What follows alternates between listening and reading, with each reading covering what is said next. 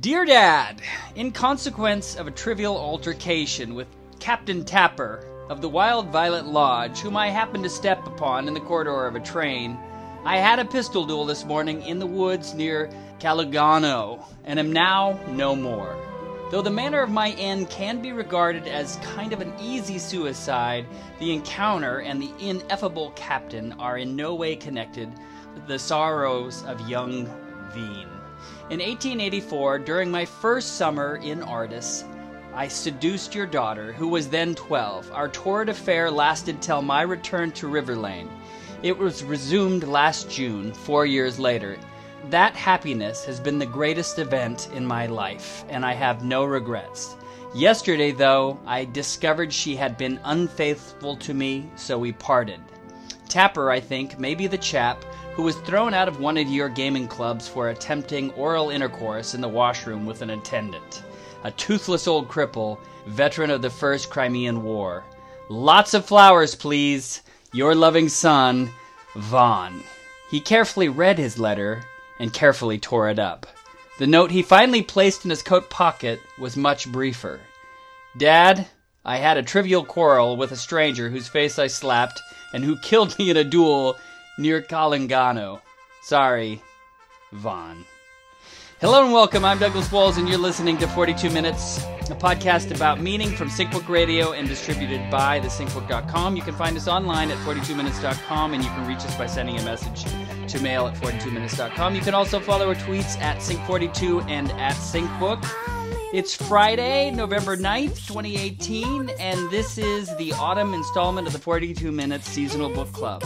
Today I'm joined by Znor and Dennis to discuss Vladimir Nabokov's Ada or Ardor. Published 2 weeks after his 70th birthday, Ada or Ardor is one of Nabokov's greatest masterpieces, the glorious culmination of his career as a novelist. It tells a love story troubled by incest. But more, it is also at once a fairy tale, epic, philosophical treatise on the nature of time, parody of the history of the novel, and erotic catalog. Ada or Ardor is no less than the supreme work of an imagination at white heat. Ada began to materialize in 1959 when Nabokov was flirting with two projects, The Texture of Time and Letters from Terra. In 1965, he began to see a link between the two ideas, finally composing a unified novel from February 1966 to October 1968. The published culmination would become his longest work. Ada was generally given a mixed reception, but writing in the New York Times Book Review, noted scholar Alfred Appel called it a great work of art, a necessary book, radiant and rapturous, and said that it proves further evidence that he was a peer of Kafka, Proust, and Joyce. Ah, the Ardors and Arbors of Ardis. Well, first of all, thank God we speak fluent French, huh? And it's good that we have passing Russian, too. How do we start with this piece? How are you guys doing? Yeah, I'm good. Doug, you always pick the best quotations from the books to start with. That's an excellent one. That gets right into the thick of it. It does.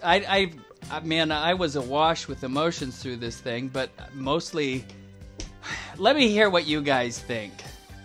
Just in general? Sure.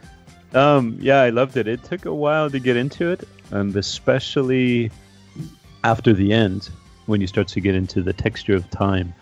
Yeah. And then it all starts to make sense. You can go back and it all starts to make sense after that.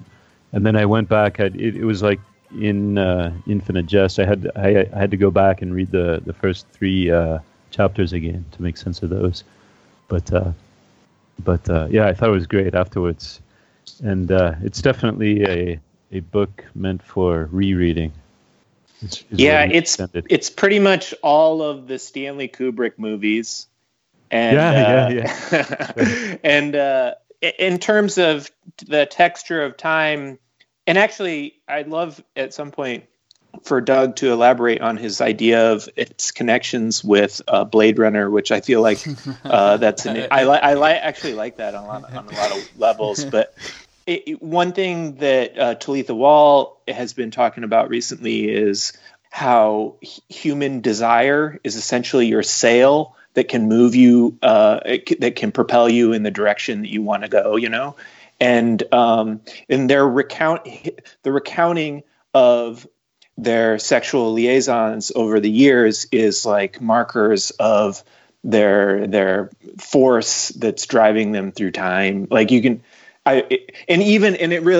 tripped me out in a lot of levels, because you could basically get into like how on a contemporary level, sort of false, or not, maybe false isn't the right word, but like you can be lured into, sort of fake desire or whatever. Maybe that's not the right way of saying it, but maybe you can parse out what I mean by that. But, all the different ways in which desire is pulled to sort of fragment your own power of finding your best sailing path, but anyways, I really enjoyed it, and it was all of the books that we've been.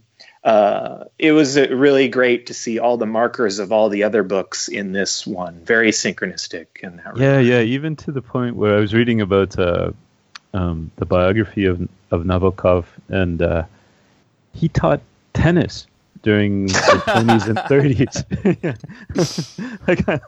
Wow.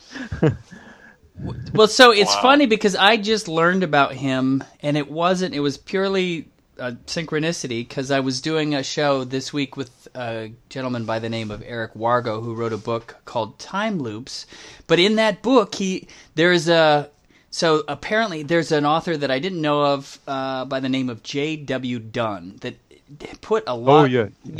Yeah. And so that was a big influence on Nabokov. Mm-hmm. And he actually kept this dream journal because of this. But Nabokov had this precognitive dream that's in this book, Time Loops, that I used for my intro. But it's just bizarre because I did not realize that Stanley Kubrick and... So I just thought, in my mind, Lolita is this classic, and it's just been a classic for all time, Mm-hmm. Just because that's the way it feels. But Mm-hmm.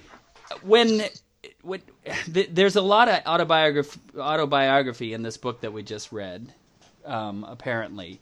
But when Nabokov was a young man, so he had this uncle that died, and he'd left him everything, and so basically Nabokov was set. He had his first publication of poems about to come out, and he had a whole estate, and all he had to do was write and study butterflies, his whole life. But then a year later was the revolution, and they lost everything, and they had to flee Russia, and he went to America. But he had this precognitive dream that his dead uncle, came back to him and said, when the circus performers come, someone like Harrison and Kubrick come, these circus performers, you'll be well off again. And the dream only made sense after Kubrick, which, because of Russian valve flips or something, when he bought Lolita in 1959, that's when he actually was finally well off again after his whole life. Huh. Wow. What year was Barry Lyndon made?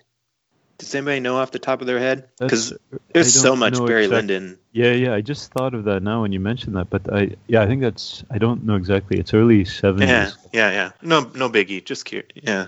You can look Interesting, Doug. Sorry to sidetrack it, but yeah. No, you didn't. It's just I didn't have any sense that in some strange way these guys are tied together. Like, Yeah.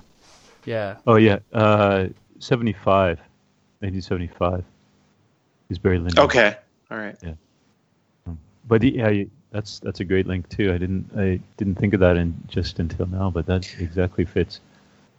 The Venus Club is kind of very Eyes Wide Shut. Oh yeah, I've got a passage of that it exactly describes Eyes Wide Shut. And its degradation, and oh man, that tripped me out, because even like the degradation of it over time, and that was, I feel like that had contemporary relevancy as well. I'll read that part. So this is about the Villa Venus. Whether nestling in woodland dells or surrounded by a many-acred park or overlooking terraced groves and gardens, access to Venus began by a private road and continued through a labyrinth of hedges and walls with inconspicuous doors to which only the guests and the guards had keys. Yeah. Or passwords, I guess. Cunningly distributed spotlights followed the wandering of the masks and caped grandees through dark mazes of coppices. For one of the stipulations imagined by Eric was that every establishment should open only at nightfall and close only at sunrise. Wow. It's exactly. And wasn't there a stipulation that only so much homosexuality was permitted? There could be some, but not. There could be two. Yeah, only every fourth time or something. Yeah, that was great. Well, so, all right. Like, there is a lot going on here, but can we start with just what is the document that we're reading? Mm-hmm. Are we clear on that? So there's an editor. It feels like there's books and books in this thing. Did you guys get a handle on that? It's at least Van Veen writing in his 90s with marginal notes by Ada. Yeah. But there could be another narrator, which could be it could be the secretary at the end. The secretary. I forget. Violet. Violet. Yeah. It could be her that's the other narrator. The typist. Adding to it. Yeah. Which was kind of strange. I don't know. There's a lot of strange, but so they're so in love that she's thinking that he needs to have what somebody explain Violet to me. Well, they said at the end. But that was his. So he basically they got together again in 1922, right? When they're both. I think he was 52 and she was 50, I guess, right? And they stayed together until death. It sounds like, right? And he didn't have any affairs during that time, during that whole time, right? There was They said there was a couple cases of onanistic voyeurism or something like that, but that was about it. But so then he had this whole series of secretaries or typists, and they're just like plain-looking women, up until the point of this Violet, who sounds pretty beautiful as well. But at that point, he was already impotent, right? So he never had an affair with her. But the thing that you're referring to, I think, was at the end, they were trying to think of what would happen if you died before me or whatever, right? And so Ada tells Vaughn that, well, if I die before you, you can get married to Violet. Just so that you'll be happy at the end. As far as the characters go, did you have a sense? I mean, I think my favorite part of the book was the what is it called? The Texture of Time. I loved that part. Yeah, that's great. That was the best part. But as far as, I think I had a better sense of Lucette than I did of Ada, I think, for some reason. Yeah, Ada's pretty mysterious, right? You don't get the sense of what she's thinking so much. Like she's so tied into I forget how he refers to it, like the whole Veen way of speaking, right? Where it's just it's entirely wordplay involving French, English, and Russian, right?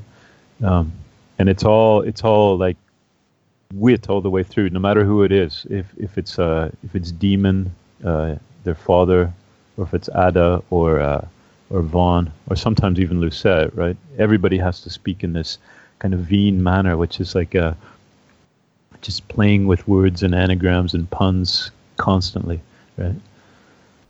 Yes. So Ada just seems like that's what she is. She's like a genius of that, right? But it's hard to know. Yeah, I get what you're saying. It doesn't get really into her head as much as it does with Lucette. Well, in that case, it reminded me of Infinite Jest too, because here we have these like hyper intelligent young people. Yeah. Mm. Especially the mother, right? The mother as well in Infinite Jest. Yeah.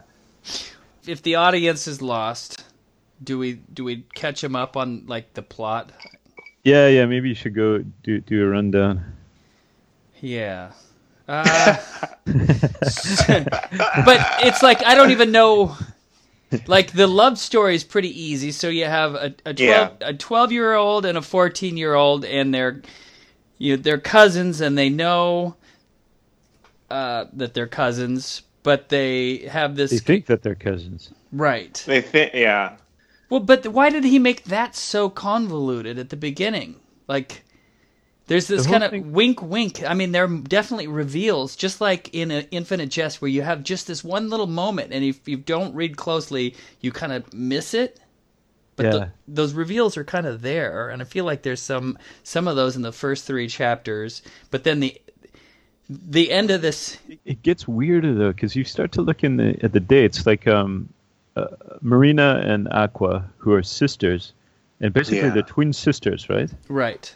So they were born on January 5th, right? I forget the year. The year's at the front of the book, but and then you find out that Dan and Demon, who are supposed to be cousins as well, are also born on January 5th. So you have all the parents born on January 5th. Wow. 2 of them being twins, and the other 2 being first cousins, maybe, but the dates seem to suggest that maybe they're twins as well, you know? So it's... Well, and I wondered if that wasn't...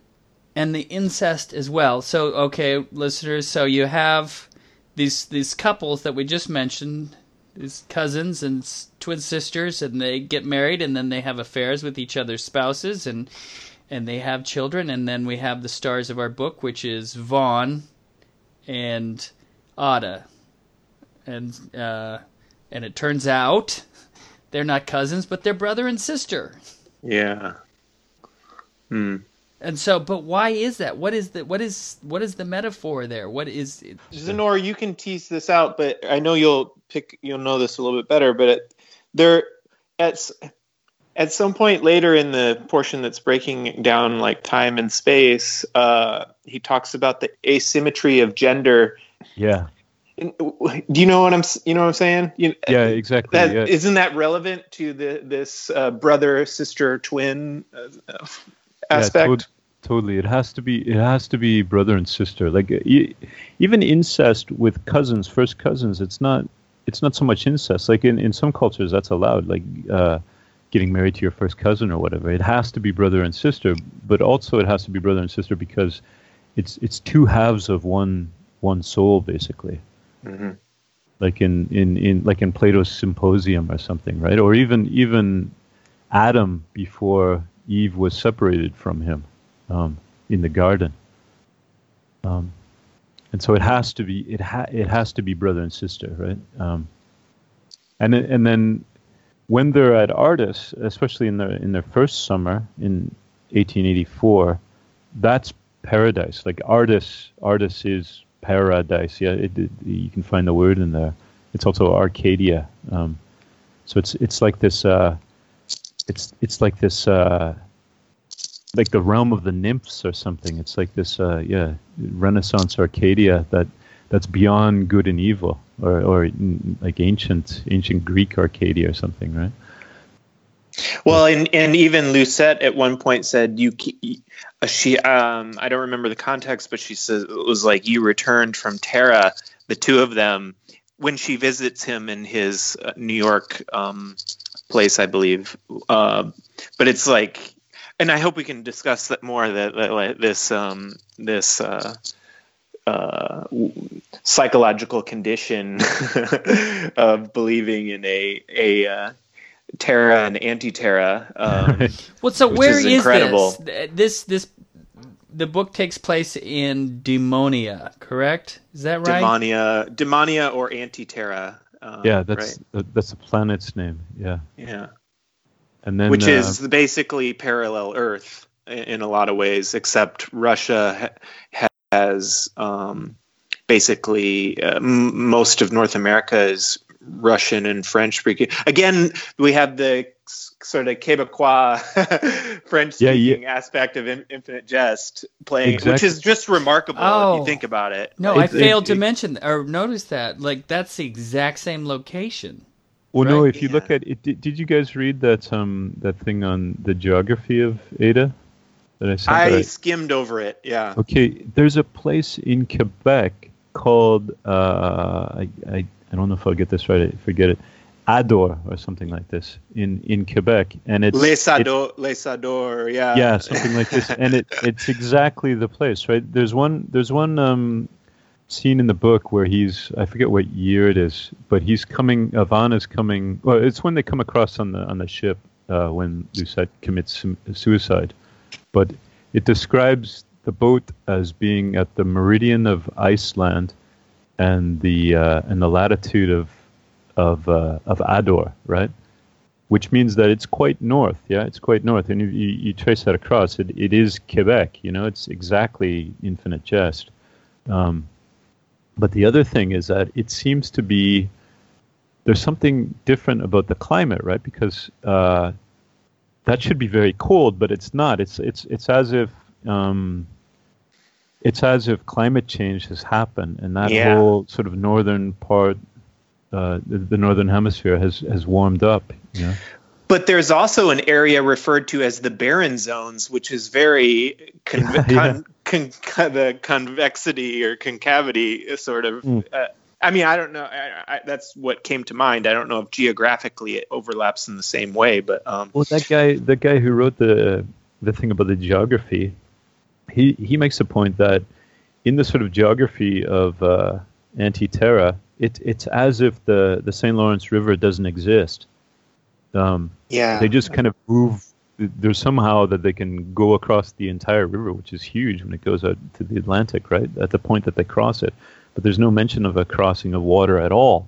So it's almost as if, like you're saying, that is the concavity area, that there's something has happened to the geography even. It's not exact, And one of the other major geographic aspects of the novel is Switzerland, which is I found really interesting on a lot of levels, but synchronistically, because this artist Tom Sachs recently did this performance about issuing fake passports to Switzerland, and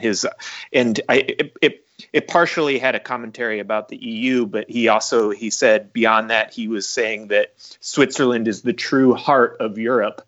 And which, I mean, it's like almost like the geography and, the lore of Switzerland is really fascinating on a lot of levels and how that might actually be true in many regards. But the idea that they're bouncing back and forth in the novel between Switzerland and the American Southwest, and then New York, and then where Canada is, and then they seem to finally settle in Switzerland, don't they? Yeah. Yeah, that's it. Yeah. Yeah. The other thing is about their names, like even their initials, like A and V. And then at one point, pretty early in the novel, he writes a kind of oh yeah. What is it? Where is it? I'll get it. Yeah. There's a monogram which looks like an upside down A, which is a V, So A and V, they're direct opposites like that. Plus they have birthmarks, one on the right hand and the other on the left hand. Yeah. And they're talking about thinking the same thoughts, like they have parallel thoughts all the time too. Well, it's also kind of like a star tetrahedron too, if you overlap the A and Yeah. And then he's Masco de Gamma, which is upside down in his hands, forming an A. Yes. That was great, the walking on hands part. Yeah. It seemed like there were a couple times. Well, so I would say in comparison to Infinite Jest, this one is definitely a lot more subtle. So you do really have to kind of. You have to work hard to put this world together. It's not. Yeah. But there were times when I definitely got lost, and the Moscow to Gama part definitely kind of threw me, because it didn't seem like it almost seemed like there was this new character. Like, this wasn't Vaughn. This was like, there were moments when I was definitely like, it seemed like something shifts, and I wasn't sure what was going on. I noticed it then. I noticed it when they were talking about the Villa Venus also. You know, Yeah. it's almost like Vaughn goes through some kind of transformation. Yeah, well, it's interesting because he has a teacher at that time too. Like, he's being initiated into that kind of acrobatic arts by King Wing or whatever. Well, because I didn't realize that Vaughn was that person for quite a while. I don't think. Yeah. Yeah. Yeah, it is kind of weird how it is sort of all of a sudden. Is that between 1884 and 1888? Like, is it that interval?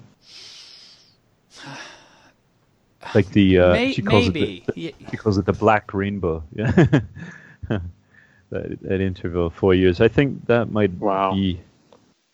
Yeah, I think it is, because he's not, like, after 1888, he's in complete despair and he has nothing to do with her anymore.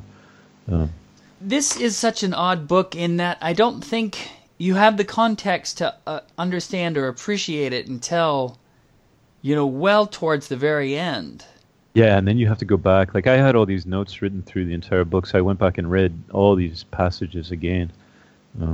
But I kept, I did this during the Wolf reading. It was like, why do I care about these people? Why do I? And it took me a little while until I really, it was like, wow, this is really good stuff. But that's what I was doing with this one too. Why do I care so much? I don't get it. Why do I care? Why do I care? I was hating on this one pretty hard, and so at the beginning, like how far into it were you still hating it? It felt like the first 3 or 4 chapters were really difficult because first 3 are just and I probably did those 3 times. Like, I kept restarting. I'm like, I don't know what's going on, but I don't know how important the backstory is, like of the parents. It turns out to be important, but I realized when that was going on that I'm not going to understand this until the end, until I finish. So then I went back, same as Infinite Jest, had to go back and read it again. It's almost like Wallace took. It's like he took that idea from Nabokov, maybe. Okay, that he had to go back and read it again to make sense of it, because that's when they introduced the idea of, like you said, Doug, where they just the 2 kids go into the attic and they find a book of their mother's, Marina, mostly about flowers, but somehow cryptically they find out that they're brother and sister through this book. But when you first read it, it doesn't make any sense at all. You don't know who they are or anything. Yeah. I mean, so they're like, they're naked. You can completely visualize the scene with the sun coming through the window and the dust motes and everything, and you just you're in that room with him. He's such a beautiful writer, as far as the language is just so polished. Yeah. But it was polished to a point of sterility for me at times. I'm like, I just don't know, like it whether he's doing that on purpose or not. That's I was reading about this novel, and that's how it gets critiqued by a lot of people, is that he's too excessive with his language, right?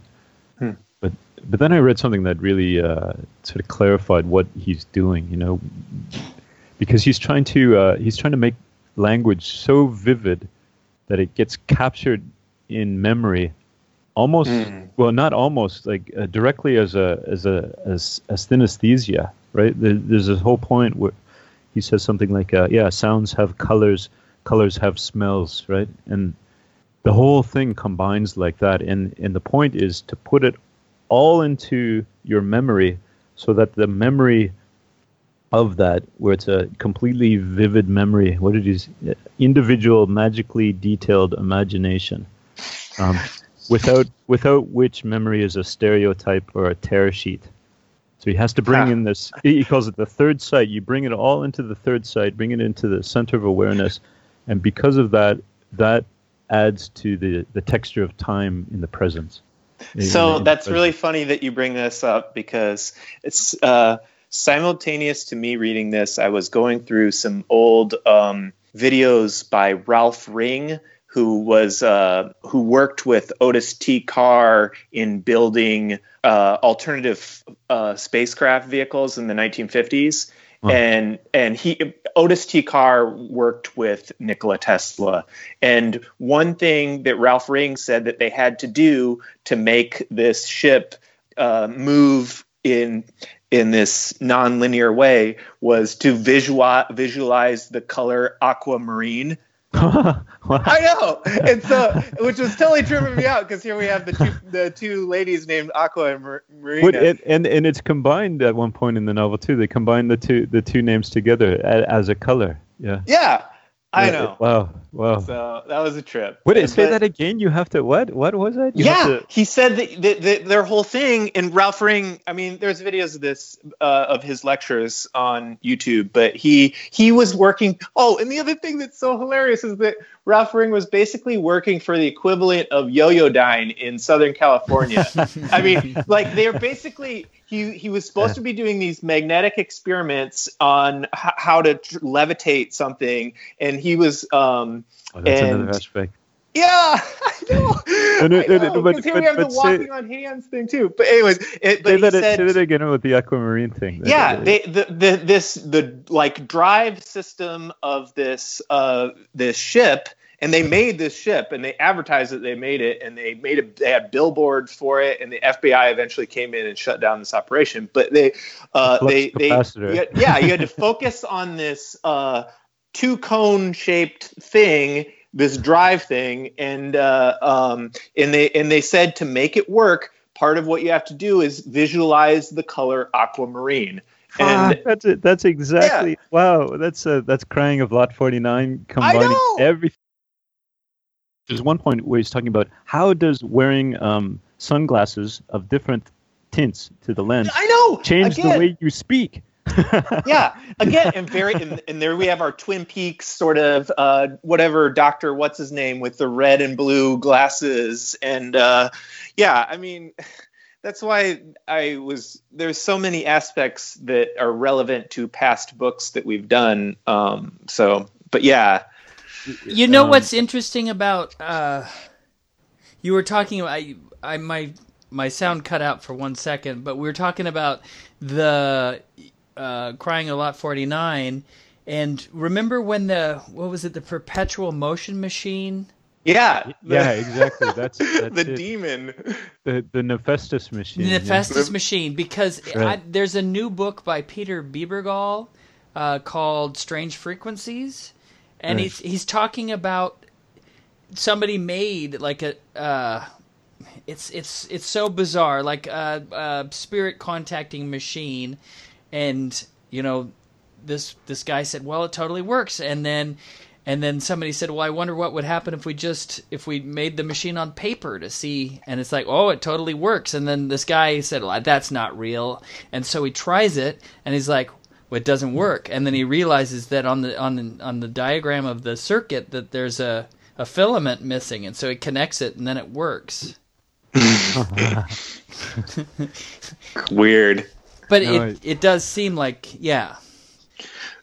this is off topic, but one of the things, but it's relative to the Yoyodyne thing. Ralph Ring said that he figured out how to levitate this item based on his observations of how a bumblebee flies, this acoustic element, and he brought it to the head of the thing. And the guy was like, "Look, I know you're right, but we can't show this to anybody because our job is just to research, and we get money to research. We don't get money to make solutions." And it was just sounded so Yoyodyne to like have this sort of endless money being put into something that where Yeah. Well, even with the bumblebee, the insect and incest and nicest and scient. Oh, in the Scrabble. Yeah. But even like, and then the outlawing of electricity, like that whole thing. What do you guys make of that? What do you guys make of the alternative? I'm still trying to figure out that. Yeah. Why this alternative timeline as it relates to technology? Which, I mean, I'm fascinated by, but like... right off the bat, they're flying on jickers, right? Yeah, jickers, the magic carpet. Right, and you're like, what? But there's something, I think, like authorial or book-like about the jickers in my mind. Wow, I know. I skimmed over that, and I didn't know how to make what they really were. Yeah, they're flying carpets, basically. But what do you mean by that, Doug? I don't know. It was something that kind of happened at the end. It just was like, this is the author's device to be able to see everything. The jicker, like the book is the flying carpet, kind of somehow. Mm. He like, it's weird though, because they don't describe it as flying too high. It's just a little bit off the ground all the time. Levitation. Oh, this is what you meant by that. Maybe I. Yeah, exactly. So it's like I kind of got it. I kind of got it like up above the tree level, though. You were thinking that it's not that. No, it's described. I don't know where that is. Yeah, it just describes it just a little bit above the ground. I think there may be even a regulation according to that. You can't go that far up. Oh, here we go. What is this? Okay. The pleasure of suddenly discovering the right knack of topsy-turvy locomotion was rather like learning to man after many painful and ignominious fall those delightful gliders called magic carpets or jickers that were given a boy on his 12th birthday in the adventurous days before the Great Reaction. Here's something else I don't like. This is a whole weird history. And then what a breathtaking long neural caress when one became airborne for the first time and managed to skim over a haystack, a tree, a burn, a barn, while grandfather Daedalus again. Wow. Stephen Daedalus, running with upturned face, flourished a flag and fell into the horse pond. Okay, it's like the Charles Delchaux stuff. I mean, this, again, alternative propulsion technology. Yeah. Yeah, but that thing that you said about aquamarine being what fuels this technology, there's something in it. There's something huge to that, and I think that's what Nabokov is playing with in general. This idea of synesthesia, or at one point he calls it chronosthesia, right? And like, that's the other funny part of Von Wien's character, is that he's a therapist, right? Instead of a therapist, he talks to lunatics and visionaries who have these dreams and visions of terror. Yeah. And because of that, he can work out a kind of an alternative history of terror, right? But yeah. Well, so the letters. Is it letters to or letters from Terra? Yeah, Letters from Terra by Teresa. And so that well, so and so it is. I mean, at that point, the book goes slightly sci-fi a little bit. So like where there's a capsule and stuff, and you think, I mean, I didn't know what the hell was going on, but when she arrives from Anti-Terra to Terra, it's like she's microscopic. Oh, that was fascinating. Yeah. Yeah, there's a suggestion that maybe, like, where is Terra? Like, where does it exist, right? Is it another planet off in space somewhere? But there's a suggestion that it could be inner space. It could be in the your own cells in your body. Well, and then you basically get into this whole talk about fragmented parts of your ancestry acting through your body. I mean, you know what I'm saying, Zenor? That was in that same part. Yeah, they talk about the Z gene too, right? Which is what is that ancestor at the beginning? Like that goes way Zemsky, yeah. Zemsky gene that produces these beautiful slim women. Yeah. Yeah. I mean, even with the Paris or the Venus club, there was conversations about only certain lines of women being used in it, and that was really bizarre. Including royal families. Yeah. And they talk about the Veens as the children of Venus too, which is yeah. It's so weird. Like and the fact that von Veen he goes to these Villa Venus clubs all over the place, which are called, the original conception for them is that they are an organized dream, which is great. Golly. But he goes to these places all the time, meets all these, well, not meets, like has intercourse or whatever with all these like girls, like thousands maybe, and looking to recreate his original summer with Ada. Well, I mean, that's incestuous too. You could say if the Veens are of Venus and he's frequenting this same, yeah. And he doesn't seem to find her there until the very end of, like, the Villa Venuses go into total collapse and corruption. Yeah. After the king goes there, the King Victor of half of the world, he goes there and has this terrible experience, which I'm not quite sure what it was, but this terrible experience, and then from that point on, they just went into complete decline. And then now his encounter with Ada there was, I didn't know if that was real or if that was a hallucination. No, that wasn't. It wasn't Ada. It was a prostitute who basically resembled her. Reminded him so much of Ada. Yeah. Okay. All right. I thought that was the case. It seemed like that was his search all the way through. Like that was why, in a way, that was why he was attending these things so often, is to try to find her again. So what about? I mean, there's something about the physicality of what it's describing, and then the metaphor that it represents, that was kind of startling. So, like, there is. Have you guys read Gravity's Rainbow? Yeah, portions of it. Yeah, because I felt like there's like a lot of weird graphic sex in that book too. Mm. I thought of that when I was reading this, what you had said about that. I remember that was your commentary on that. But so I just wonder about, like, there's like the dirty old man factor in this book. Mm. You know, like the kind of the ground, the realm that Kubrick or Nabokov kind of exist in, is this kind of white, patriarchal, kind of leery. There's something creepy about it. Mm-hmm.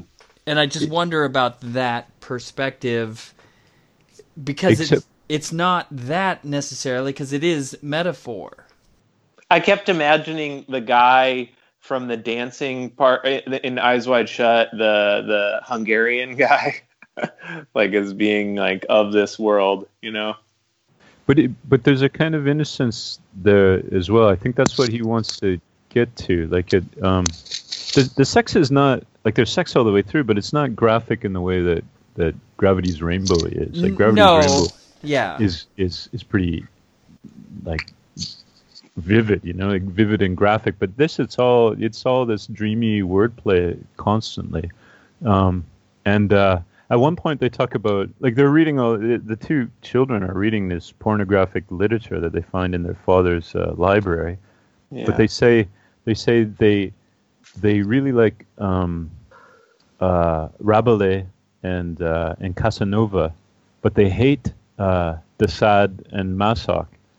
You know, they hate this kind of like sadomasochistic sex, which doesn't involve love, basically, like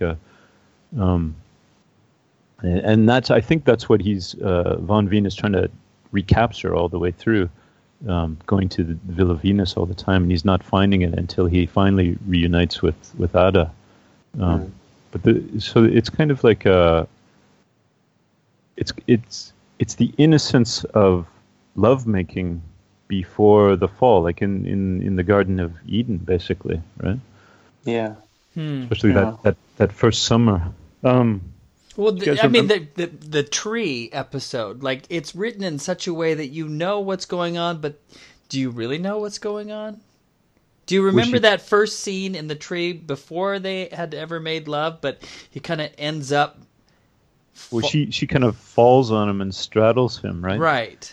And that's kind of the first lovemaking scene, although it's like, you remember there's a kind of marginal note later on where Ada's saying she's not really sure when exactly she lost her virginity, because he was like caressing and kissing and prodding, like probing and probing everywhere, so she said she lost it somewhere in the shuffle, But even early on in the novel, I thought this is just a device, it seemed so connected to construct of memory, like, so those are such impressionable aspects of how human memory works, like early sexual encounters.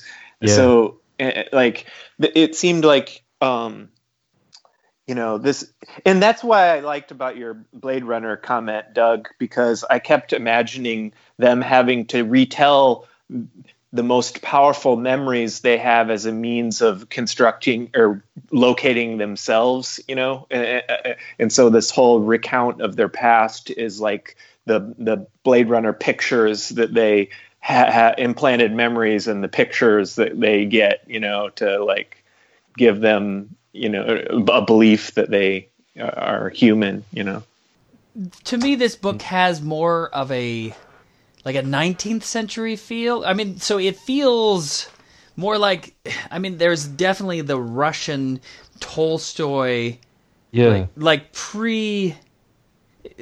1800s, like when it's taking place, it feels more like that time period, even though whenever because he wrote it in the, late 50s, early 60s. Like, that's a whole different world than that. And anytime that world asserts itself a little bit, it's hard for me to wrap my mind around it. And it's like, what just happened? It's like... It's also like there's a 50-year interval between the worlds, too. Something what is it? Like something that happens in like 1890 in Anti-Terra would be 1940 in our world, so they would have the same kind of standard of living, or the technology is different, but the same kind of progression in their timeline at that point. This kind of this 50-year gap, which is also interesting. But that whole part about Tolstoy, right? Like the book starts with a quote from Tolstoy, right? But it's not really the real Tolstoy. It's reversed. Like I just looked it up. So in our book it says, in Ada it says, all happy families are more or less dissimilar. All unhappy ones are more or less alike, right? And then if you read in Tolstoy, all happy families are alike, but an unhappy family is unhappy after its own fashion. It's exactly opposite. It's like and that's a weird thing too, because some books he completely changes, right? Like he says like Alice in the Camera Obscura, right? But some authors, a good one is like instead of T.S. Eliot's Wasteland, he calls it the Waistline. But some authors it's exactly like he talks about Joyce and Proust and different authors. So it's like some of the authors translate into Anti-Terra almost exactly, and other ones he flips them. They're the inverse, or they're corrupted in some way. Interesting. Yeah. So what do we make? Okay, listeners. So not only do we have our two lovebirds, but Ada has a little sister who also loves Vaughn, like really loves him. And so, what do we make? What do we make of that? Like, there's one super vivid scene that you reminded me of when they find this secret compartment in this chest of drawers, and they find a little pink pawn. Chest piece. Yeah. And it's just so vivid. Yikes. Yeah. But, so there's this strange thing where Vaughn, even though Lucett's so in love with Vaughn will not, he won't have sex with her, especially later on. Even though it seems like they were doing all kinds of stuff when they were young as a trio, Yeah. And then the two sisters got it on. Oh, they were doing all kinds of stuff too. Yeah. Well, yeah, and then later in life, she's like claiming she's only like quarter virgin or something, but it's like intimated that she like, or I don't know if it's intimated. Maybe they literally say that like her thing is oral sex or something. I don't. And then the pink pawn was very clitoral in its description. Gracious, yes. They even talk about like clitorisms after? Yeah.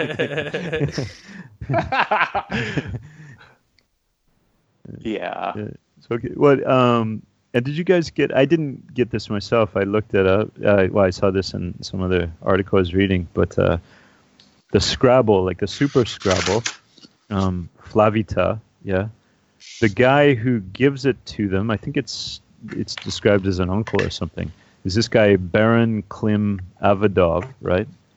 And this is an anagram of Vladimir Nabokov. So it's Nabokov who gives them the Super Scrabble that it makes the entire world an anagram, right? and therefore connects together everything.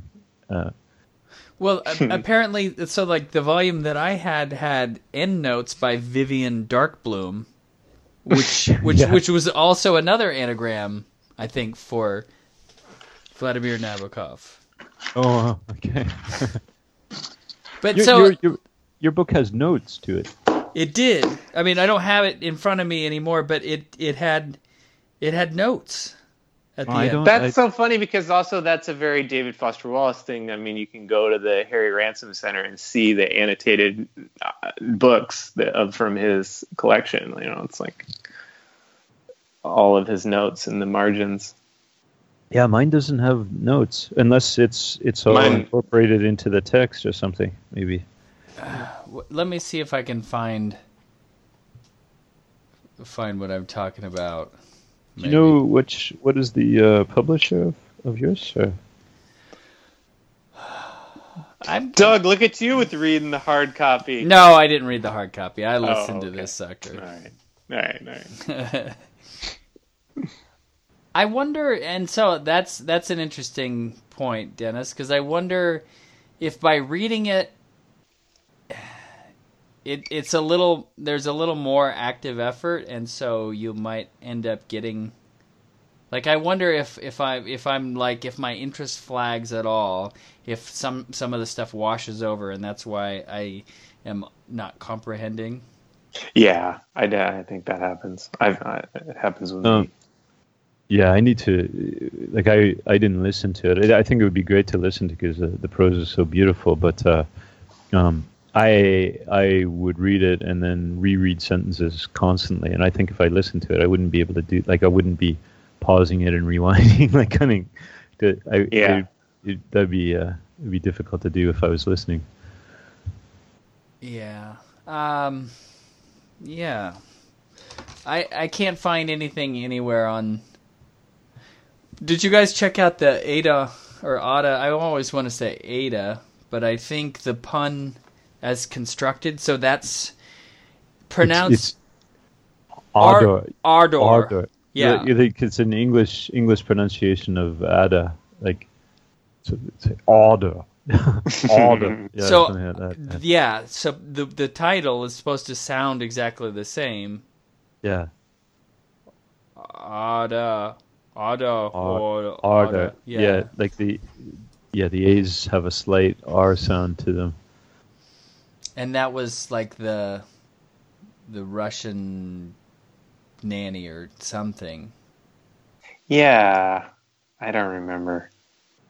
The other thing about their names is that Ada means Hades in Russian, right? Oh. So you have the sense that she is hell, and then Vaughn is Nirvana, which is heaven, right? So it's the marriage of heaven and hell, or the marriage of good and evil, or beyond good and evil, before the fall. Huh. See, that's the interesting thing about this book is that it is so much work to get to that level. Yeah. Well, what more do we have to say about like when they were talking about the idea that Terra is a mass hallucination or a psychological disorder? The thing that got me about that is this idea that it's really all. I know it's described as two places, but I kept thinking about it as it could be one place, but you're like psychologically projecting the potentially ideal planet outside of it, of what it. I don't know what I'm trying to say. I meant. Yeah, completely. I'd say so. I think this has to do with his idea of the texture of time, right? And the idea that there is no future, right? Yeah. There's only there's the present, and then what he calls, what is that? It's not the expanded presence. Forget what that's called. Yeah, he has a term for this. Anyways, I would like to go back and go back through all that. That was very meaty. The deliberate, he calls it the deliberate presence. The deliberate present, which is basically, almost in the same page or just before that, he calls it the flowering of the present, right? Which is bringing the past into the present through this kind of imaginative or synesthetic memory, right?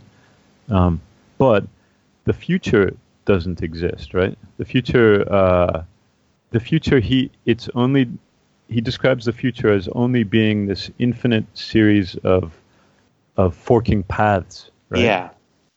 So it could be anything. So throughout the novel in various places, like there's a scene where Vaughn kills himself after his father finds out that he has been sleeping with Ada, right? He kills himself.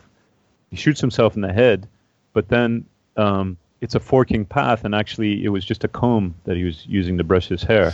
But he describes it as being like these things fork off all the time. There's different timelines all the time. So there is a timeline where he did actually kill himself, but the timeline that we continue with is the present one where he's still alive. And then there's another scene where he meets after, I think it's 1922 or something. No, before that, like 1905 or whatever, when they meet again in Switzerland. And he gets shot by a tourist, right? He slights this tourist and he gets shot and killed, but then it forks off again and he's still alive, right? So the future is always forking off. It's like how many times it says like how many times during sleep do you die, but then actually you continue because you're on. Like and even the others, even Ada's other suitors, Rock and Percy, are really kind of in some regard just aspects of Vaughn because I mean those are like forks of himself in certain. Yeah, exactly. And he kills them in a way. Like he doesn't kill either of them in the story, but he fully intends to kill them, and they end up dead, right? They're like failed versions of their story of him, and This is where I really wonder how this informed Terence McKenna's view of time, right? Because McKenna's view of time was all about the future and all about this kind of inevitable singularity that all of time progressed towards, right? Mm-hmm. Whereas in this, it's like, and McKenna said this is where he took a lot of his ideas on time. But really? Yeah, but in this one, the future doesn't exist. It's all this infinite forking paths, right? So there is like Have you read Borges? Yeah. Not for a long time. I haven't read him for a long time either. But there's the story of the Garden What's of that, Forking. Doug? The Garden of Forking Paths. Yeah, and that's exactly what he's referring to too. I think. That's what McKenna's referring to, or no? That's what Nabokov is referring to, right? McKenna's got a totally different idea. Like he's got this. Well, obviously he's got the like the 2012 point, the singularity point, where there is only one timeline which everything converges to this point. But for Nabokov, there's infinite possibilities. All that exists is the present, and the best form of the present is informed by the past, kind of in this kind of magical, imaginative way, through language. Yeah. So I apparently McKenna said that he, if he hadn't have gotten into psychedelics, he would have been a Nabokov professor. Well, I was going to say the people that are fans seem to be fiends, where they're taking every sentence apart and showing how constructed everything really is. Right. So like this Ada Online site, it oh yeah, that's lunatic, eh? That's a giant. Yeah. Wow. I don't know. I've only gone through that a little bit, but that's I wish it had a better search function. I can't find the search function anyways. There's something both like sophisticated about the layout of this thing, but also like really not very user friendly. Yeah, because it's like different chunks that are all. It's like you get this little limited window that you can scroll through, and yeah, exactly. You kind of need to know where it is already that you want to search for before you can find it. Like I wanted to find out what the thing about electricity means, like the banning of electricity. Yeah. Like how does that fit into the whole thing? And there's got to be a way it does. But this is an interesting point too, is that Nabokov hated Freud, yeah, and he hated the whole idea of symbolism, right? For him, symbolism is or allegory. It's a similar thing where you're looking apart from what's there, yeah, what's there already on the surface, right? And so it's so if you're looking at one object and then thinking, what is the symbol behind this object? You've already lost it, The point is to pay attention to what's in front of you, and then to look how that thing is connected to the whole web of the senses, right? Mm-hmm. It's funny that you should invoke Freud, because in the book that I just read, the Time Loops book, like Freud is also this giant precog. Jung and Freud were precogs, and they had like their key dreams that like they build their foundation of their career upon is a precognitive dream that's about not their patient, not their theory, but about their own life, the fate of their life. That's good. Yeah. Yeah, and in this book, in Ada, Freud is called Freud. He spelled F-R-O-I-D, which is in French it's froid, which is cold, like Dr. Cold. Somebody who doesn't get it, he's left out in the cold. Well, there's a Vaughn had expressed a thought at one point that was very Jungian. I don't remember, but it was in his sort of psychology writings. But I wonder what Nabokov thinks of Jung. You know, like he might be more sympathetic towards Jung. He definitely hates Freud, but which is weird because a lot of his stuff seems Freudian. But yeah, but I think it's that idea that it's not a matter of depth. You know, it's a matter of this kind of radical surface. You know, this textured, incredibly intricately textured surface.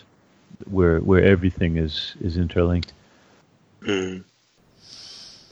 So in terms of like hard books, we tend to like the hard books. It's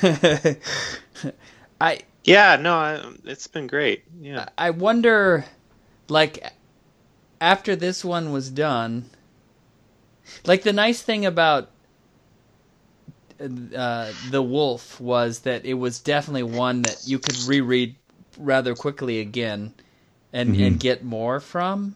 But like these big books really feel like we almost have to hold hands and say, we're gonna do this. We're jumping off this cliff together.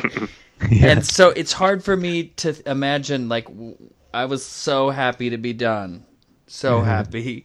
But as we talk about it and we realize, you know, like as I get your impressions, you guys let me know that there's a lot that I was missing and that it is this beautiful object and that there is a world in there. It's just not the world that I thought I was getting. So, yeah. I mean, so like, how about this, Dennis? Like, which one would you be more likely to reread? The Recognitions, Infinite Jest, Ulysses, or Ada? Well, I probably the Recognitions, because I've done Infinite Jest a few times, and I would still really like to go back to Recognitions at some point. But that's so interesting that's the one for you. Well, I don't know. I don't know. No, but I could probably toss up a 3-sided coin and whatever comes down. Yeah, one of those Dungeons and Dragons. Yeah. I haven't read the Recognitions. I still want to get my hands on that sometime. Well, so, for whatever reason, I think Ulysses seems more approachable to me. Like, it's strange because I don't know that before we had talked, I wouldn't say my introductions, you know, put him in the club of Proust and Joyce and Kafka. I don't know who wrote that, but I just maybe it was the New York Times writer. Yep, Kafka, Proust, and Joyce.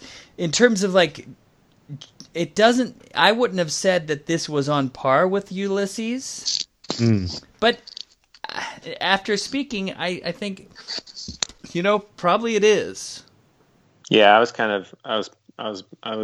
pretty blown away by this. I was reading Harold Bloom, the famous literary critic, talking about Nabokov, and he doesn't think it measures up to Proust. Oh, really? Yeah. Yeah. He kind of thinks it's a big step down. Like Nabokov is sort of like a second-rate Proust almost. Huh. Interesting. Which I haven't read Proust yet, so I'm not. Me sure neither. Of that, but I think it sounds like though that Nabokov is doing something completely different that Bloom is missing. I think so. It's my take. I mean, so but I get that from the Foster Wallace, like. Yeah, Bloom hates that too. He does. Oh, amazing! Yeah. Because I think, man, I'm just blown away that he was able to do that at such a young age, and that there's just so much depth in that thing. Yeah. I can see why I was kind of haunted by it a little bit. And yeah, reading more of these books, like this book especially, I do think there must have been a heavy influence from this book on Infinite Jest. And reading these books, you can sort of make sense more of what Infinite Jest is about. Every time the word soup was used in this book, it reminded me of Infinite Jest, which, like, I've always thought that word is used so much in that book. So, yeah. But it's funny because the second this, like, I'm nearing, and Dennis, I'm not kidding. The last 45 minutes are great. Like, there's something. Yeah, I'm going to be way more prepared for this talk 45 minutes from now. But my desire is like, oh God, I want to do something easy. I want to do something easy next. I think it would be. But I'm wondering, is our club falling apart? Yeah. Oh, because nobody's showing up? Who knows? Yeah. Who cares? I mean, don't worry about that. I mean, it seems like everything's falling apart, so it doesn't matter. Yeah, exactly. Yeah. I mean, that's just what it is now. Like, you can't control that. I mean, but one thing I was to say is I do think a short one would be fun, and who knows, maybe other people would want to do that. But like, I'm reading The Silver Key by Lovecraft. Oh, I wrote a huge piece on that. Yeah, on my blog. I still have to write the fourth one. Son of a gun! I'm gonna look it up. Yeah, you should read that. What'd you say about it? All kinds of stuff. I don't want to. Yeah. All right. But let's talk. We can talk about the book we're reading. That's a great piece. That's a great one, though. But even Crying of Lot 49 is a short book. It's a difficult book, but it's short enough that you can go through the entire thing again. And that's what I was thinking about too, Zenor. There's a lot of like alternative Russian history embedded in Crying of Lot 49 in terms of Russian connection in Southern California. So that I thought of that as we were reading this in terms of the sort of like alternative. What exactly? I don't remember that. Well, I think don't they talk about sunken ships off the coast of California and what Russian? Yeah. Oh yeah. No. There's that whole thing about the bones, the naval the naval captain and. Which I don't know if I've ever told you this story, but I met a guy in L.A. whose grandfather, they were Russian immigrants, and his grandfather owned a Russian ship, clipper ship.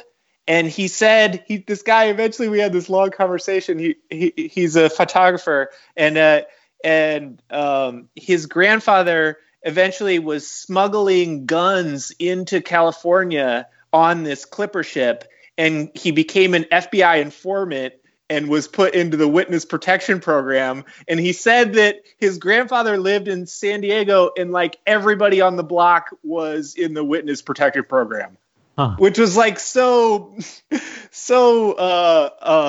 pinch on to me, like in hindsight. And then another sort of Russian connection, which was interesting, but I liked the Crying of Lot 49 a lot. What were you going to say about it, Znor?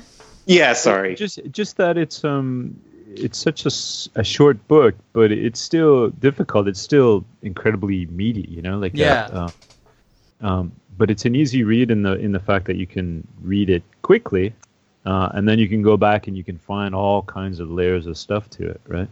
So it doesn't mean like having a short book doesn't mean that it can't be we can't explore it a lot, Well, no, I mean, so I'm drawing a blank. I had, sorry, listeners, that was yabbity doo doo 42 minutes. we just kind of went. We never really. I kept thinking, how could this be not 42 minutes yet? Because normally I'm like totally freaking out about how short it is, but like clearly we've gone way past. We're an hour and 17 minutes in at this point. We're not even pretending anymore. All right, okay, good. 42 minutes is it's the spiritual link.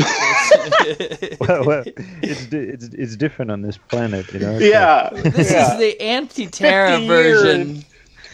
42 minutes more in the future. I mean, so like, I'm always There's got to be planets like that, right? yeah. I'm always trying to find things that will engage everyone. Alex recommended like a new book, The Overstory. I've never read any. Oh, I can't think of the guy's name. Richard Powers, I think, was his name, and I know that he's written a bunch of interesting stuff. And so I thought, well, that could be interesting to read something brand new as opposed to some of these older things. And so there was a whole list of things that I was suggesting at that point, like Tolstoy. You know, what if we did Anna Karenina? Because that is the mirror version of this thing on some level. Wow. You know, that's an incredible book. And that is a big book too. That's a monster though. I've got it right here. So how many pages? That's got my copy. It's got 853 pages. But of small print. You know, somebody who I haven't read. I mean, I have read a little bit, but this reminds me of too, because it's in that same vein of McKenna, is Robert Anton Wilson. Right. You love it. You love it. You always want to do that. Well, so, and I don't know. I mean, it's like I'm game for whatever. I'm game for whatever too. I love my copy of Illuminatus is in Canada. I almost brought it back. But... is the 3 volumes in 1 volume? Is it? Yeah, it's in the 1 volume. Yeah. Have you ever done the Cosmic Trigger? No, I haven't. I don't know if I've read one of those books. I might have at some point read one of those ones, but no, Cosmic Trigger. Yeah, you mean the nonfiction stuff? Is the Cosmic Trigger nonfiction? Yeah, Cosmic Trigger is non. Yeah, Cosmic Trigger 1 is amazing. Like that's kind of what started my blog off. You know. Right, and so a lot of people really latched onto that, but I was for whatever reason dove into the Illuminatus trilogy. Oh yeah, that's what I got into first too, is Illuminatus. I've got House of Leaves on my shelf too that I brought home. Yeah, I brought back here this summer, but I haven't started that yet. I think Alex has read it. And that what's his name? Daniel Dilu blah blah blah blah. It's Zerlinski or Zer something. Yeah. I would like to read that at some point. Something. Yeah. Danielowski, I think. There it is. But so I actually thought, well, what if we did read Borges? You know, like his whole it seems like, as far as I can tell, there's just one collection of short stories that everyone reads. Labyrinth. Collected fictions. Collected. I think I've got that one. The like all of his collected fictions is what I've got. But that's got all of his stuff, right? Yeah. But there are parts in that we could read, I guess. That. I think we'll probably just have to chew it over and see. But there's nothing like, you guys. What is there anything that's really jumping out at either of you right now that you're like, man, I think this is what the club should do? No, I can't. Like, you're talking about like, what does this book lead to? Yeah. Directly? Or like, where are you compelled? So like, that's the other thing. Like, what am I compelled to read right now? And because this is kind of a big commitment for us, you know, it's both fun and not fun in that, because it is a little bit of work. You know what I mean? Yeah. Yeah. This was huge fun for me. I really liked this. It didn't take that long either. Like Infinite Jest was much more of a slog, just because it's a lot longer. But I don't know. I mean, it was even more work, but for whatever reason, I enjoyed it so much more. Even though really, I started hating it at the end too. Hey, Doug, have you ever put it on like a little bit faster setting? No, I've never done. Have you ever done that? I figured something out this week too, which is even worse, Dennis.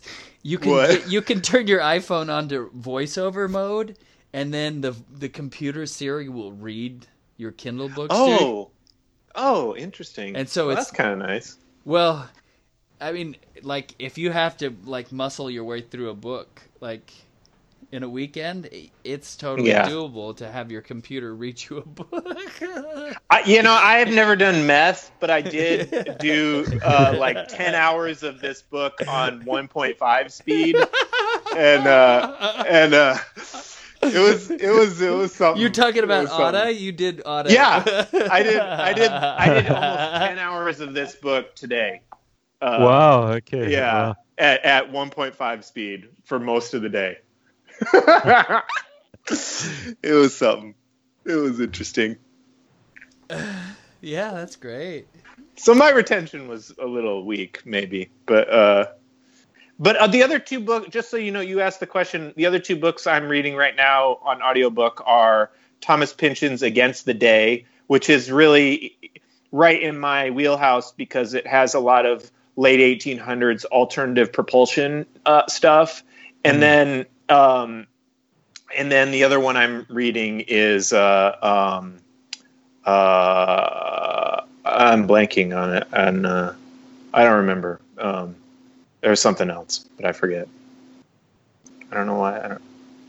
I started JR, but I'm not very far in that. The William Gaddis JR. Oh yeah. So you're feeling the pinch and pull. I fucking love that shit. It's so good.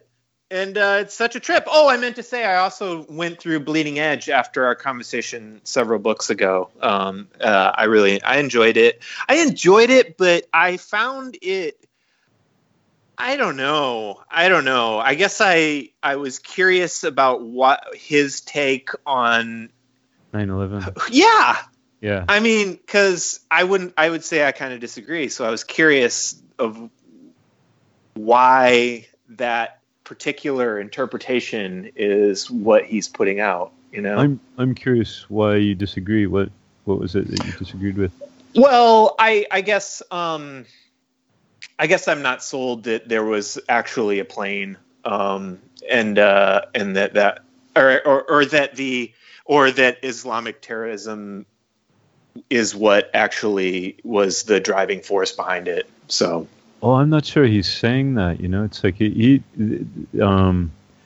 thing that I got from that book is that he's saying that the whole system together conspired to make 9/11 happen. Okay, yeah. And that I think that's what he's saying in other books too, like in Gravity's Rainbow too, like the whole. Which that actually is. I can't say I disagree with that. So I mean. Yeah, it's not even that it's a conspiracy of people. It's a conspiracy of like the system as a mechanism, right? See, and I knew that you had said this previously, and but it's been a while since I read the book, so I'm glad you're. Yeah, okay. But that's a good one. I think, but I'm with you in a way. I didn't get as much out of that book, aside from those ideas, as I did from his earlier stuff. I wouldn't mind reading that again. It's not a difficult read. No, not at all. Yeah, that was fun.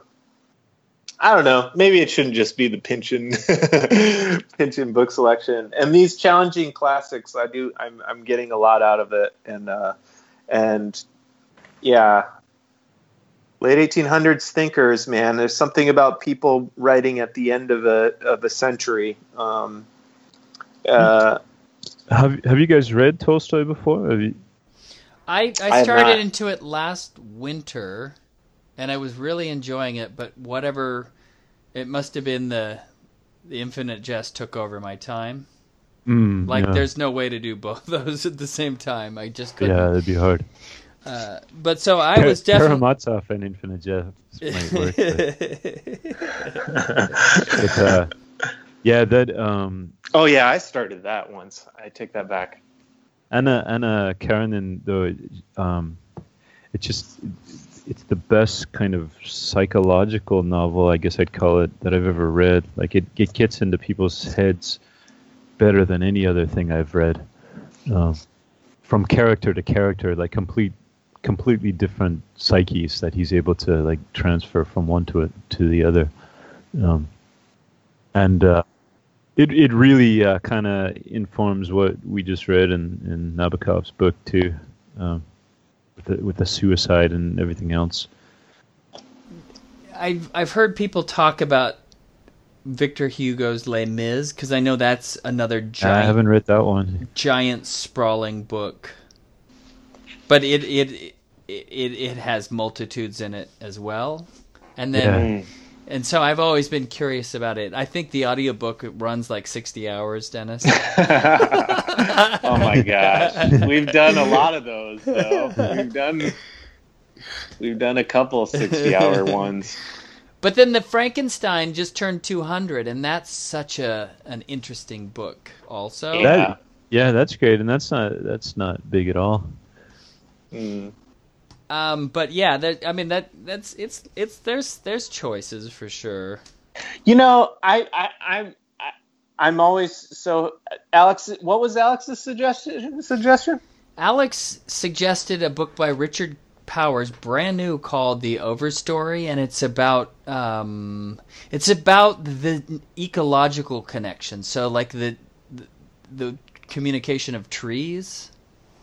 Oh wow, that sounds good. But it's brand new, and it was nominated for the Man Booker Prize, and so, I think this guy has written, he's written a bunch of good stuff. He's, but it'd be curious to dig into something. I think, yeah, I wonder if we would classify it a hard book or not. It might very well be, but like there is something. When I think about this, that a hard book is hard by design, like when you're reading something that is literary fiction, there is an element of hardness to it, but it isn't so like it's just so impenetrable, it's like there's something about this book that was so unyielding.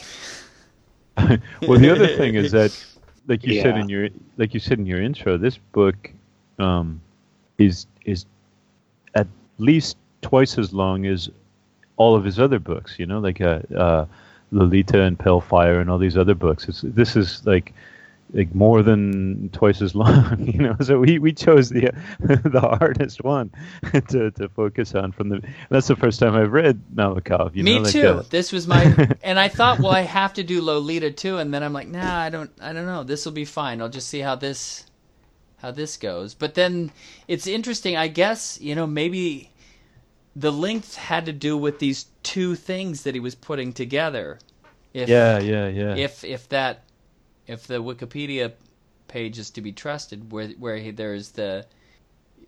has these two ideas that he ended up unifying in, and so if we're talking about twins, there they are, these two.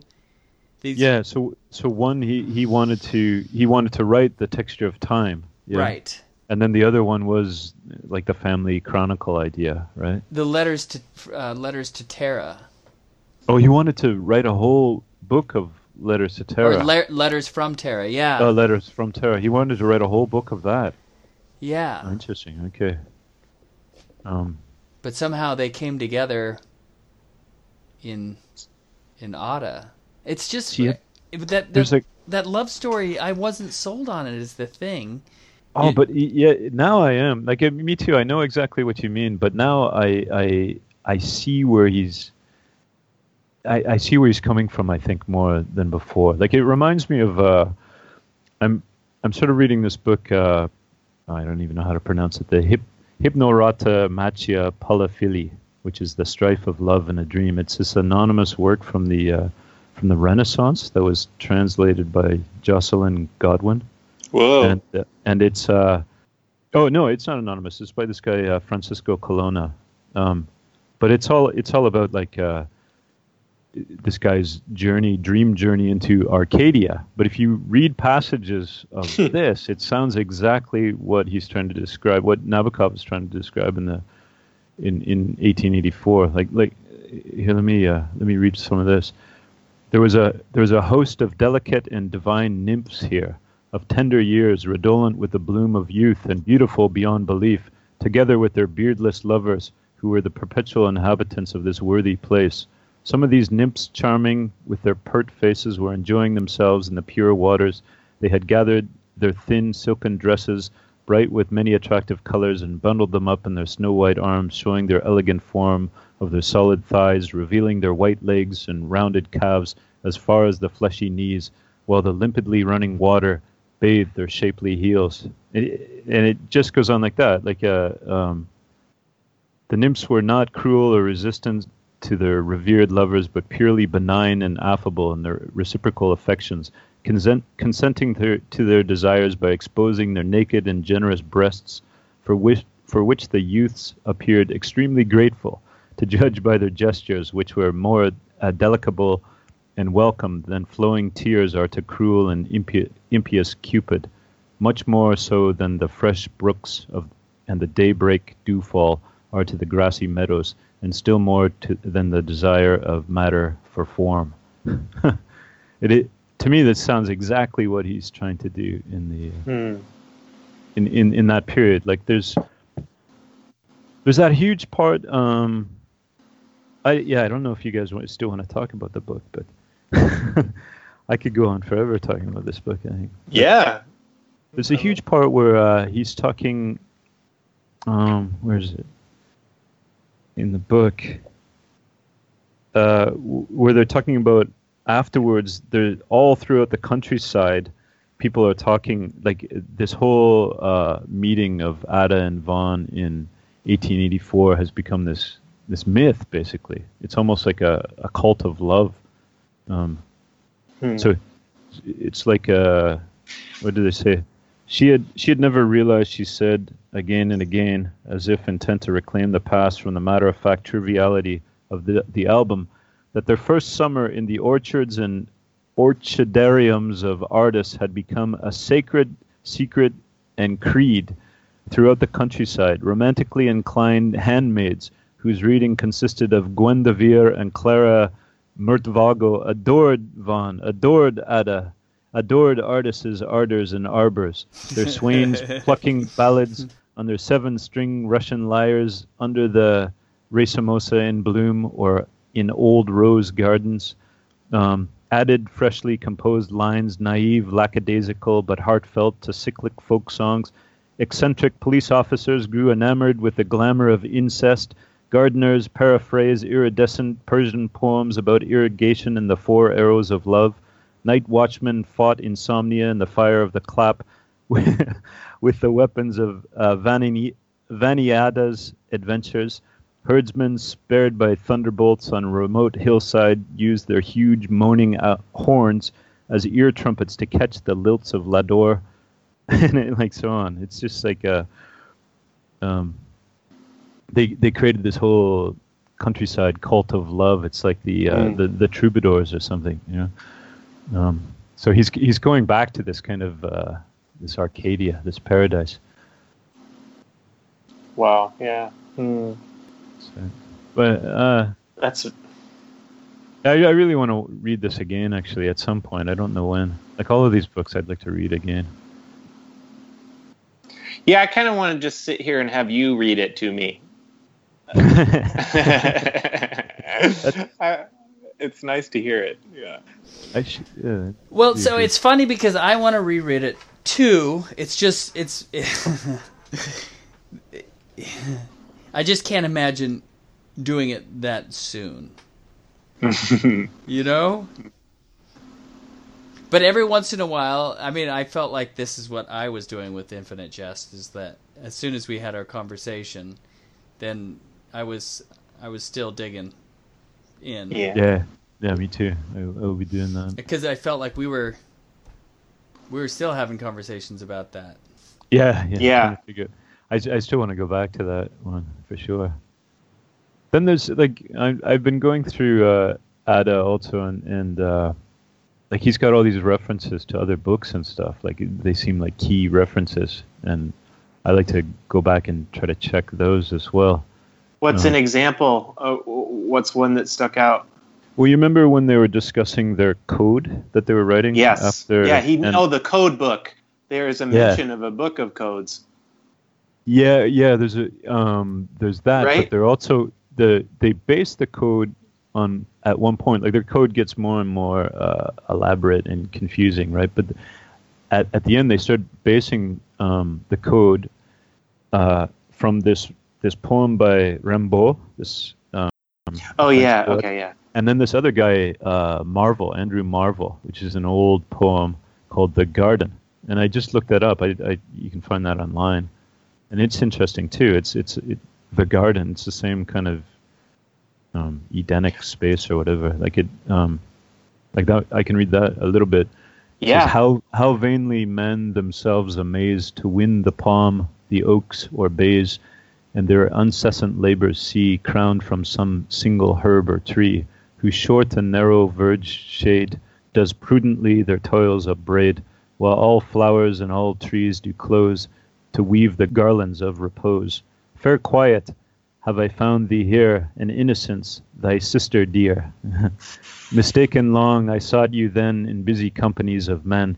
Your sacred plants, if here below, only among the plants where grow, society is all but rude to this delicious solitude.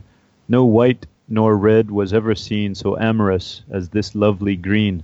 Fond lovers, cruel as their flame, cut in these trees their mistress's name.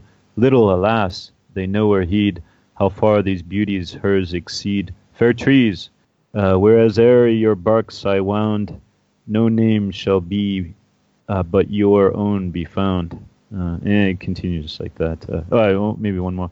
When we have run our passion's heat, love hither makes his best retreat. The gods, that mortal beauty chase, still in a tree did end their race.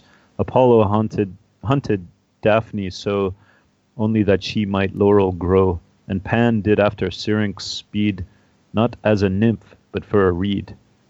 But yeah, it's the same kind of imagery that they seem to be obsessed with this at their first meeting. So the whole book is like for this. It's kind of longing for Paradise Lost. Well, yeah, and I don't know if we touched on it, but one big aspect of Ada's intellectual interest is botany at a very in-depth level. Yeah, and insects, right? Like the flowers and the insects. Yeah. Well, I didn't say it, but there was this kind of strangeness about the connection of time and butterflies. You know, I don't know when. I should know because I was just talking about it. The butterfly effect started out as something silly like the caterpillar effect or something. And they said, well, that's not going to work. You need to do butterfly. But so the guy who invented the butterfly effect. But this idea of little ripples that cause big changes later. Right. Yeah. And then the butterfly being Psyche, right? In in terms of color, a friend of mine is a plant biologist, and he told me once that the monarch butterfly, who has that sort of rust red and like a sort of yellow wing, beats its wings at a pattern that causes insects to see a sickly green, which is the combination of red and yellow. And it wards them away by making them kind of sick by seeing that beating rate of the two colors mixing together. Wow, how fucking insane is that? It's like a 3D movie that they're seeing us. Yeah. Yes. That's amazing. Yeah, that's always stuck with me. I think Nabokov loves that kind of stuff. Yeah. I think that's what McKenna, why he was attracted so much to Nabokov too, because he was a butterfly collector as well, Terence McKenna. Interesting. And he describes in his earlier writings like how he, not like I think where was that in the True Hallucinations, where he's talking about his earlier life, and he talks about how he was always attracted as a kid to these iridescent colors that he could see on some rocks and some beetles and some butterflies. Mm-hmm. And he thinks that's kind of what led him eventually towards psychedelics. It seems very similar. Like Nabokov also is into butterflies and colors, and he has synesthesia. He can blend the senses together. Yeah. Again, it seems really psychedelic to me. This book, as the Virginia Woolf book did. Yeah. I wouldn't have made that connection, but yeah, it's definitely, yeah. Okay. When we're off recording, I want to tell you one more thing about your Virginia Woolf conversation, and because remember I was listening at the beginning part. Oh yeah. Yeah, I'll tell you. I don't want to share it on there, or on the recording, but it's not a big deal. But I just prefer not to. Ooh. So is that the sign to go off the record? Sure. My dog. You've been listening to the 42-minute seasonal book club, Charlie. And thesyncbook.com. Check out our website for more information about the Sync Book, our guests. Check out past shows, or to subscribe to the podcast via iTunes. Please be sure and visit the website at thesyncbook.com. If you like this podcast, check out others. As currently all the Sync Book Radio archives are free. You can listen to all these book club shows that we've mentioned here. We also feature a great search engine to help you find what you need. All you have to do is type in book club. All this and more can be found at thesyncbook.com, and if compelled, click on the support link at the bottom of the homepage. Thanks so much, and I, Von Veen, salute you, life, Otavine. Today is my 97th birthday, and I hear, and I hear from my wonderful new every rest chair, a spade, scrape, and footsteps in the snow, sparkling garden, and my old Russian valet, who is deafer than he thinks, pull out and push in nose ring drawers in the dressing room. This part 5 is not meant as an epilogue. It is the true introduction. Charlie! It is the true introduction of my 97% true and 3% likely Ada or Ardor, a family chronicle. Feels like